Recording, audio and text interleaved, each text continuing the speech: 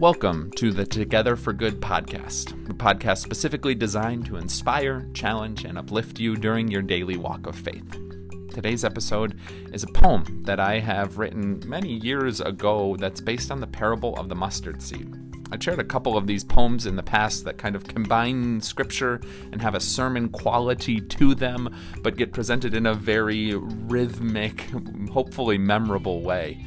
That's what this episode is. It's a poem about the parable of the mustard seed. You see, this last Sunday, that was our gospel reading, so I thought it might be a highly appropriate time to record this poem and share it with the masses, all those out there in listener land. I hope you enjoy it. These are fun for me to kind of present. I have a bunch of them lying around and can never quite find the right venue for bringing these out there into the open. So this poem about the mustard seed, it also talks about parables in general, and how parables that Jesus tells us have all sorts of purposes. The parables that Jesus tells are meant to convict us and to make us uncomfortable at times, but they're also meant as a message of hope for those who feel like there's no hope out there.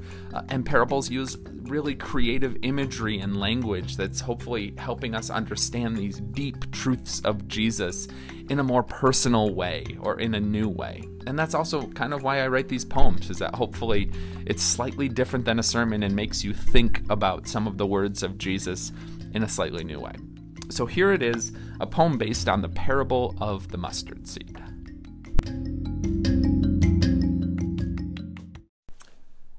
This is a poem called Parable of the Mustard Seed. Do you ever wonder if Jesus was writing children's books? His parables playfully wind together like chords of a tassel, and at first blush they seem simple, but as you pull back their layers, you are left blushing, because you realize that there is something in these stories that is pulling at you.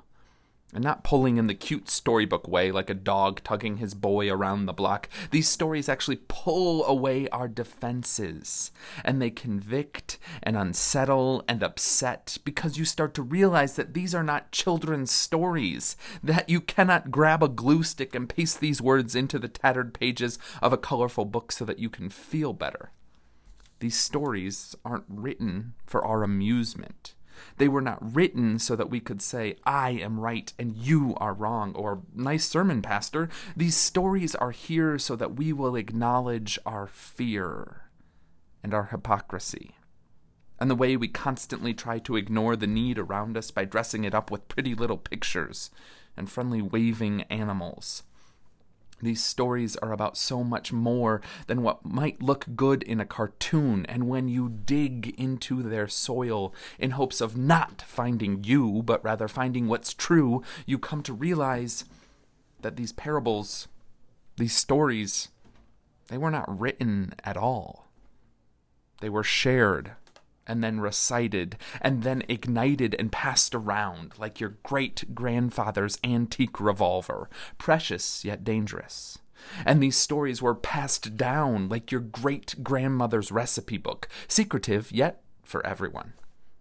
For some, the parables of Jesus come with a humble exterior, but hidden in plain sight is a convicting message about the monster that tugs us around the block and into our SUVs and past the poor neighborhood to the comfort of our own privilege. And for others, the seemingly ordinary tales of Jesus are the upside-down message of hope that most thought would never arrive. Let me tell you a story like this, Jesus says, about my vision for a kingdom without monsters. The kingdom of God is like a mustard seed, Jesus says. It starts small. The kingdom of God is like a mustard seed that is scattered on the ground. The good seed you sow will be trampled underfoot and held up to the light to be inspected, cut open and dissected. It will be picked apart, picked away by moles, flicked away by those who will make the inference that one small act of love could not possibly make a difference. The kingdom of God is like a mustard seed that is scattered on the ground and grows into a great shrub.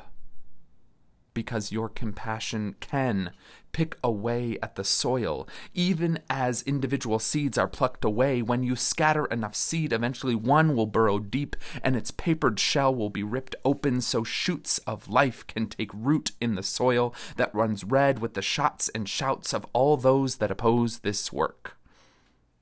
Eventually the shoots become roots, and all the work that has been hiding below ground breaks forth like a hatchling from its tired shell, and with a whisper, not a yell, this new life, this new story that has been longing to be told says something quiet yet bold.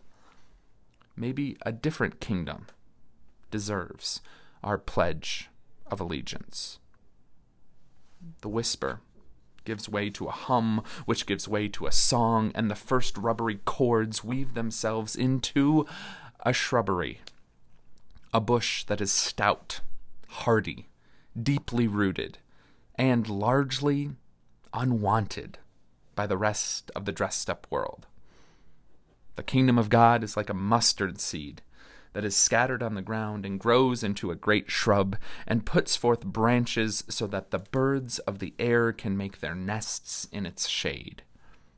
A shrubbery, because the birds, weary from flight, weary from being chased and beaten and used and lied to and abused and bullied and deported and incarcerated and reported, the birds that no one else would ever want because they would most surely ruin their perfectly good garden. The seed becomes a shrubbery so birds like these can have a place to rest and call home. All the birds of the air make their nests in the shade, from the branches that stem from the shrub which was grown from a mustard seed sown. It sounds like a children's book, because the instructions are so simple. Plant until something takes root. Love without exception, and welcome all the unwanteds into your garden.